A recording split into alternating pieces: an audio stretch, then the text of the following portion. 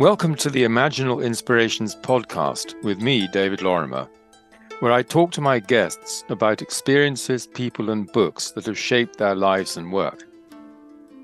Imaginal cells are responsible for the metamorphosis of the caterpillar into a butterfly, which is also the Greek symbol for the soul.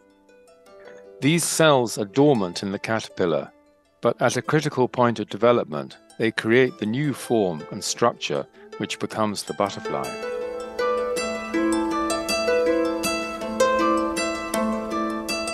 My guest today is Frédérique Apffel-Marglin, who is Professor Emerita in the Department of Anthropology at Smith College, and she's speaking to us from Cambridge, Massachusetts. She founded the Sachamama Center for Biocultural Regeneration in the Peruvian High Amazon in 2009, where she works with indigenous communities as well as several high schools in the province, regenerating the most sustainable and climate-reducing pre-Columbian anthropogenic soil known as Terra Preta do Indio, Black Earth of the Indians. Her more recent books are Subversive Spiritualities, How Rituals Enact the World, Sacred Soil, Biochar and the Regeneration of the Earth, with Robert Tyndall and David Shearer, Contemporary Voices from Anna Mamundi, edited with Stefano Varese, and her latest book is written with Randy Chung Gonzalez, who's worked at the SPCR for decades, and it's called Initiated by the Spirits, Healing Ills of Modernity Through Shamanism, Psychedelics, and the Power of the Sacred. And it's an absolutely fascinating book. Well, welcome, Frédérique.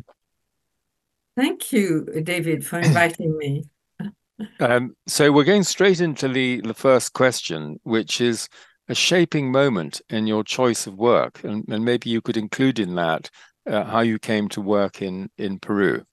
We had organized with our network, our being my ex-husband and I, who worked together, he's an economist.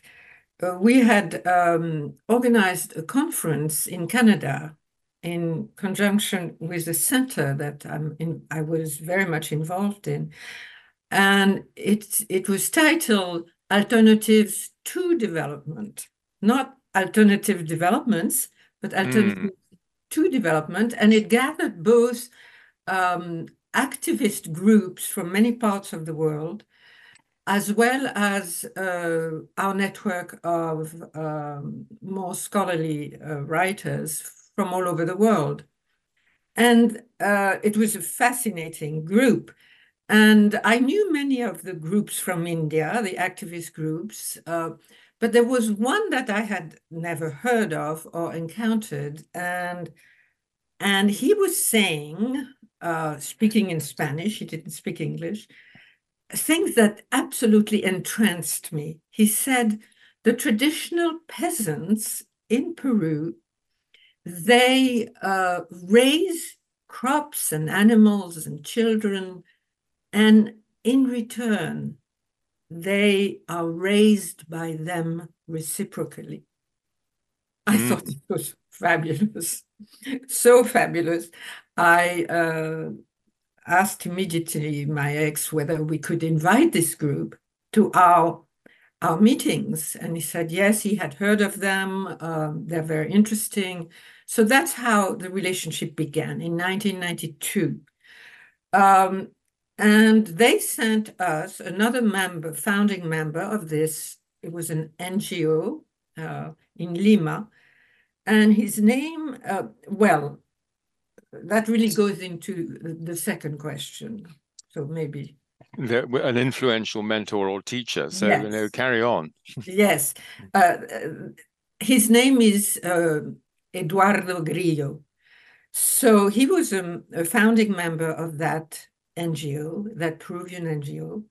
And the NGO sent him to us for our meetings. For 2 years, he came to meetings, and I would translate, whispering to him what was going on. I mean, he was very interested in what we were doing.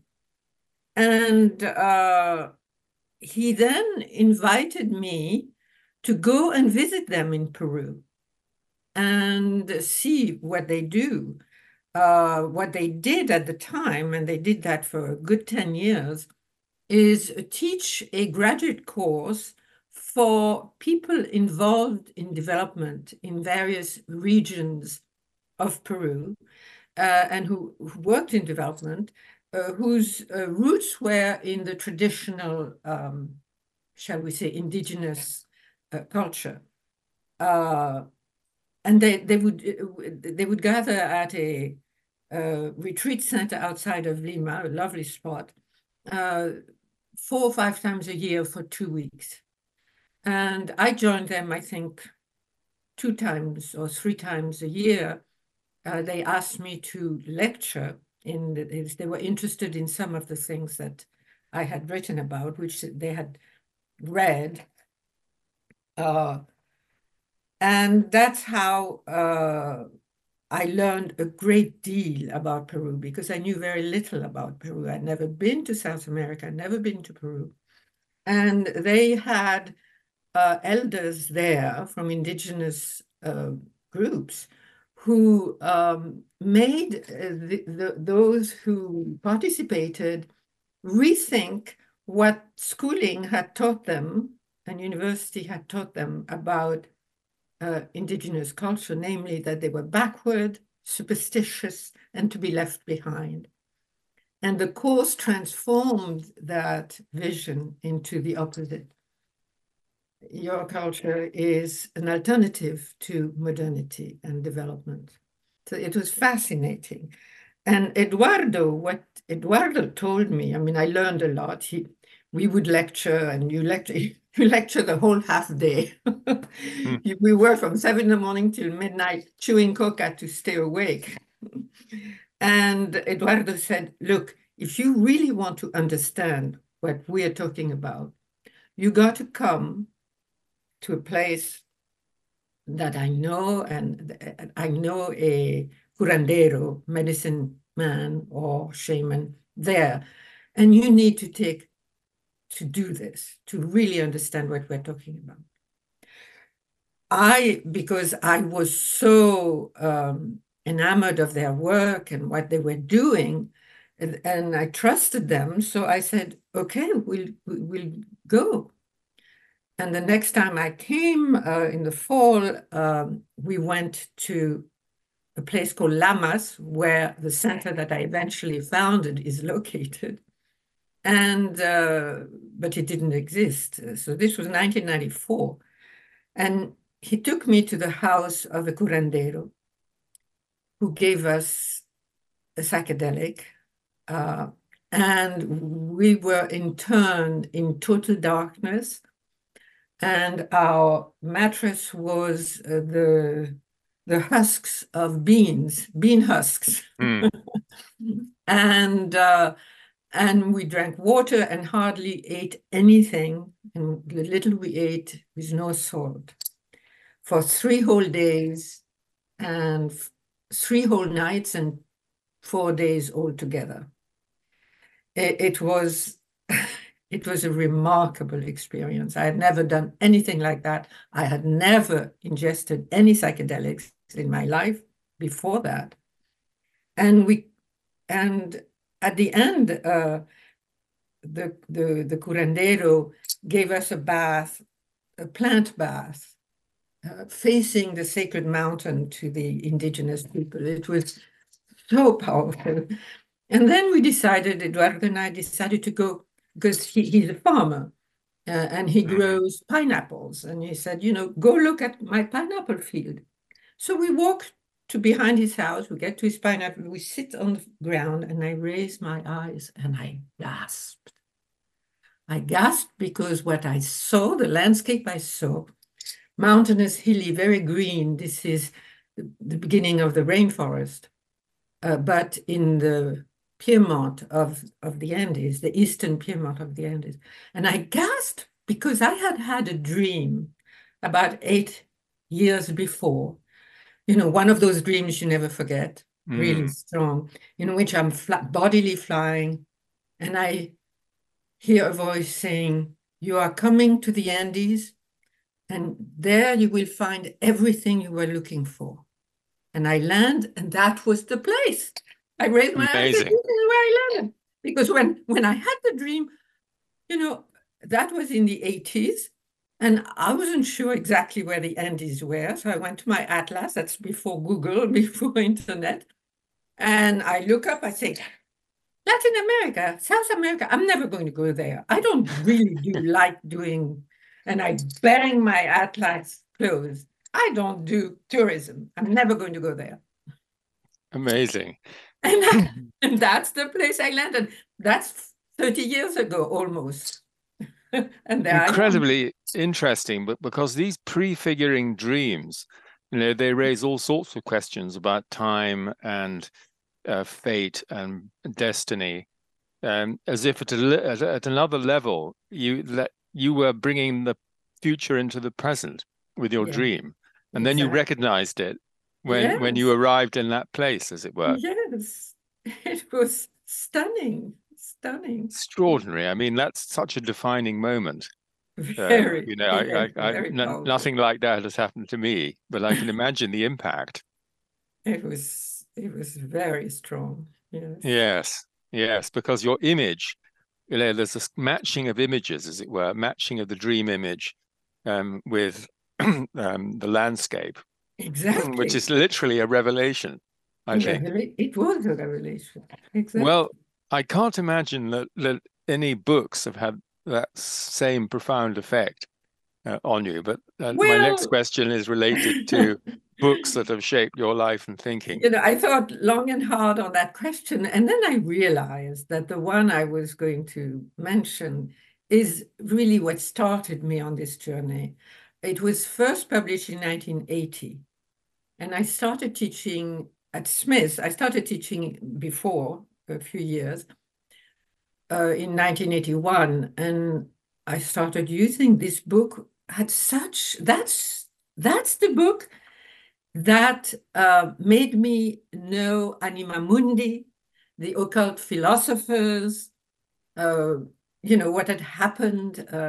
It's called The Death of Nature by Carolyn Merchant. Oh, yes, I've read that book. It had such an Yes. impact on me because I did not know that history.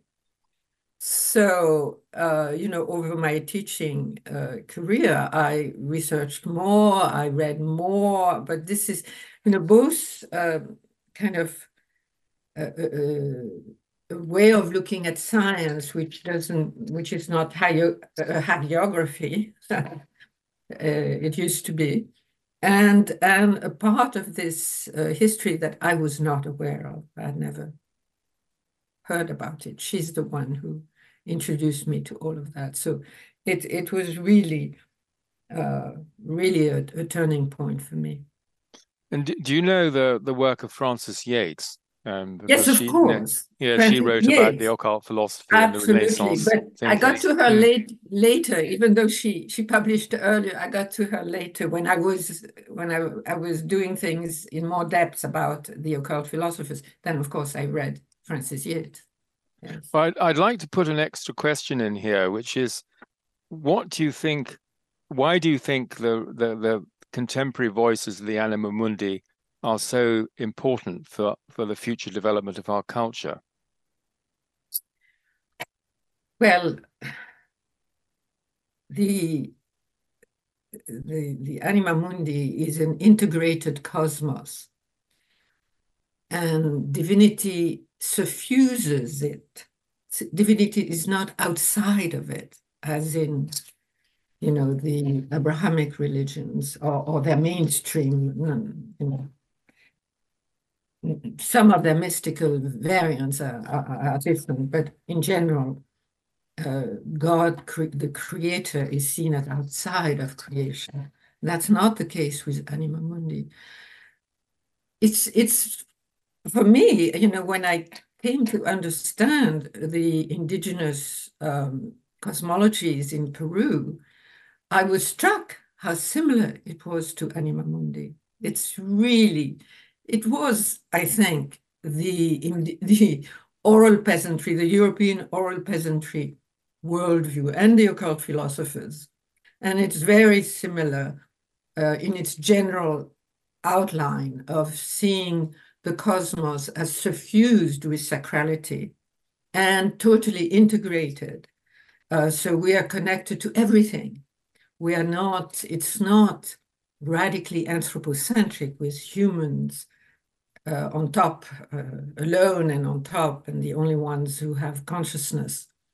No. So that's what, so we have our own, if you will, as Westerners, we have our own version of an indigenous worldview. That was No, actually absolutely. that was actually the powers that be in the world of knowledge, which was the church. They had a monopoly of teaching and writing, went after it, and the Protestant the same. They Yes. hated each other, were killing each other, Protestant and Catholic, but they agreed only in one thing: get out, kill the witches and the sorcerers and many occult philosophers, and kill Anima Mundi. And the mechanistic philosophers, agreed in the sense that Of course, they were looking at a dead mechanical universe which still exactly. dominates our scientific worldview. Totally, totally. So that was what was offered. It was offered. It had to be out of religion because it was the time of the religious wars and the 30-year war in all of Europe. In the first half of the 17th century, 35% of people died. I mean, it was a huge, Incredible. Yeah. incredible number. So obviously, by the time Boyle is making the rules for the scientific method, experimental method, it was obvious it had to be totally outside of science. And Of, one of of, the things of religion, you mean? of religion, excuse me, Yes. Yes. totally, totally outside of religion, totally. And he had to develop the third person of knowing the total separation between subject and object, and all of this was really the opposite of what the occult philosophers were doing. And it was a reaction in a way to the trauma of the time at one Yes, level.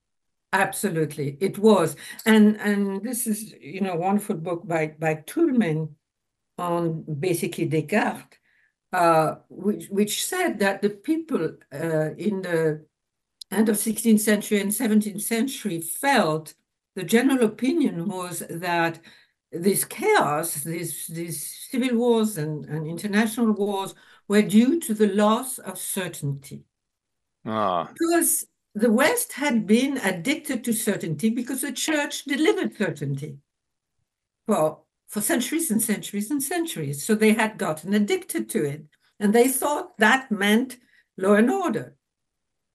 So the new knowledge which arose in new institutions, the Royal Society in England, l'Académie Française in France, and something dei Linci in Bologna, were outside, had to be totally outside of either the Protestant church or the Catholic church. So it had to recreate certainty on a neutral terrain that they invented. That neutral terrain was a mechanical cosmos, Earth, nature, without indeed. without Without any sentience. animating principle. And I think that's really what we need to recover. But let me go on to see if there's any other key moment of insight in your work that you'd like to mention at this point. Well, I should say at this point, the key insight or the key event for me was that my, what in Spanish is called a heart son, that is, I have not adopted him formally, but he's a son, who Okay. was the son of my right-hand woman in the center that I founded in 2009. And I've known him since he's 15 and he's now 40. And his parents are very unusually, they are secular, which is totally unusual in this town. And he had no interest in spirituality. of any variety. And one day I was taking a couple that had visited the center for 2 weeks, a couple from the US, to an ayahuasca session. And it was far away, and I did not know them. I had never been to that center. So I told Randy, that's the name of my heart son, you must accompany me. He says, I don't want to go. And I made him go. And when we got there, at the evening, at the ayahuasca ceremony, he was initiated by discarnate being. Amazing. Incredible. And that initiation lasted, I mean, it really hasn't stopped, but the intense initiation, receiving powers, receiving knowledge, protection, that's very key, lasted almost 4 years. And that was because I had been doing ayahuasca after that first session with Eduardo Grillo. I never gave it up because I knew that it was an incredible way of developing spiritually. But I never wrote about it because I didn't want to make it, an academic object of study. Right. It was too intimate. It was my soul, And but with Randy, what he was telling me, I had never heard, because I had done ayahuasca with a huge variety of curanderos, indigenous, mestizos, all kinds, even one foreigner, French doctor. And I had never heard of this kind of initiation by discarnate being. And I checked with very knowledgeable people about it. They said, no, it doesn't happen here. And what I had read, they learn from their father-in-law, their grandfather, their uncle, but they're not initiated by discarnate beings. So although Mircea Eliade, in his classic book, Shamanism, he describes and compared to what Eliade writes about, decapitation, dismemberment. Randy's initiation, he thought he was going to die. They tried to kill him, but it was nothing as gruesome as what Eliade talked about. But it was unheard of. It's unheard of in the region of the Upper Amazon, and not only in Peru, Ecuador, Colombia, Bolivia. It just doesn't happen. So it was a very unusual thing. Yes, that's so interesting. And you're going to be talking to us further about that next month in January. So we're really looking forward to that. And then how does your understanding of consciousness influence the way you live? Well, more and more so, because it's becoming more and more tangible, shall I say. I've had that natural inclinations, I think, since a child. I felt the world being alive. I grew up in a beautiful place called Tangiers in the Strait of Gibraltar, a kind of remnant of Al-Andalus, a little remnant of Al-Andalus, an extraordinary place. But after, my taking ayahuasca for so long, but especially after Randy's initiation, because this was classic full throttle initiation. And he would see and draw, because he's a painter and a drawer. He didn't know some of the visitation that he saw. I remember drawing, and I thought it was an Orisha from the Yorubas in Nigeria. And I have a friend who's a specialist. I sent her the drawing. She said, oh, no, it's not Yemaya. Yemaya is the top of the sea. This is Olokun from the bottom of the sea. I did not know that. Randy certainly did not know that. He saw Shiva, who gave him powers. He saw Ganesh. He saw a series. Cross-cultural. Yeah, totally cross-cultural, totally. And in a sense, it was good that he was not raised Catholic, as normally people of his class would have been and are. This is very unusual in that little town. He did not reject it. And then he had visions without ceremony. He went home after the first, And the second night, he's sleeping. No, he's going to bed very late because he's still rattled by what happened in the ayahuasca ceremony. And his then partner, she's sleeping next to him. He wakes her up because he sees an old man who comes, and he's drawn him. So from his drawing, I showed it to a specialist of the Ashaninkas. I said, I think he's an Ashaninka. It was confirmed. This was an Ashaninka elder. It was an older man who gave fluids from his mouth in his hands and gave it to drink to Randy. And Randy was terrified. Didn't open his mouth. Incredible. Yes. He didn't know what was going on. So he found out the next day that this was the knowledge, in Quechua it's called yachai, the knowledge of this elder shaman that he was passing on to him. If he comes back, open your mouth, which he did. Yes. The old man Yes. came back 2 days later, and Randy opened his mouth and took that yachai from this older man, who appeared to him again several times. So he And considers. was he discarnate, this elder, or was he just projecting from some other place? Well, he was an Ashaninka because of the way he was dressed very clearly. So the opinion of the specialist of the Ashaninka, who is a dear friend, is that no, this is must be a dead shaman now. Okay. Or at the time Right. coming. Maybe he was alive at the time, but taking Randy as his successor. Well, we live in a multi-dimensional world, and that's what you've been describing, Yeah. which is the understanding of indigenous people. But we need to recover that in the Yeah. West, because we're in a Yeah. sort of one-dimensional system at the moment, which is only physical. Absolutely. And it's a disaster. It's having all sorts of effects which we're trying to deal with. We actually need a change of worldview. We do very badly. We do. So let me come on to the final part of the interview, which is about proverbs you live by or favorite quotes. Do you have any that you'd like to share? I would, and I have to say, it's not from an old text, or it's not a proverb. It's a recent book, but I've read all of his books. I've been reading his books. His name is Brian Swim. He's Oh, a yes, absolutely. Well, he's a member of the network. Oh, he No. is? Oh, yeah. No, and in fact, we must have him on this podcast. I don't think he's done an interview yet.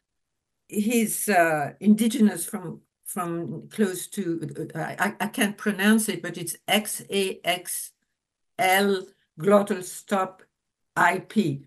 Okay. Shashlip, Yeah. several hours drive north of Vancouver. That's the group of his father.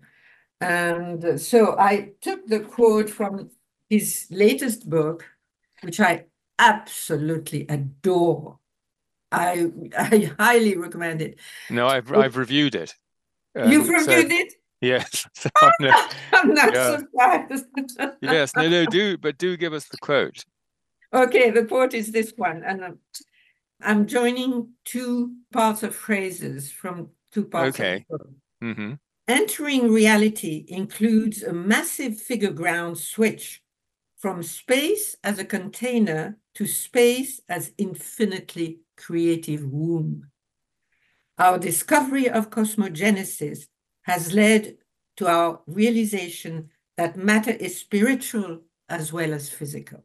Yes. Yes. I Well, live by that. it really absolutely exemplifies everything you've been saying.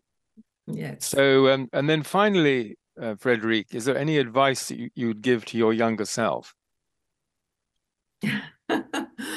My younger self. Well, I had a very complicated growing up. I write a little bit about it in the book with Randy. My parents were just figures of fear, both of them. So I was raised by my brother. And then they sent my brother away to England when I was 11. And like my world fell apart because my brother was my connection to reality and to life. So to my younger self, I would say, take what you learn through academia with a huge grain of salt. Right. Yes. Yes. Well, your younger self, in a sense, shapes who you are now. And you can see that continuity, the sort of biographical thematic Yes, continuity. yes, And many people say to me, well, have more confidence. That's what I would say to my younger self, from where I am now. And that's I think, a good piece of advice. absolutely. I lacked that terribly. It took me Yes, a long time to get some yes. of it. Well, Sorry. Frédérique, thank you so much for joining me on Imaginal Inspirations. I very much enjoyed what you shared with us. Thank you very Thank, much. thank you, David. This was lovely. Thank you so much.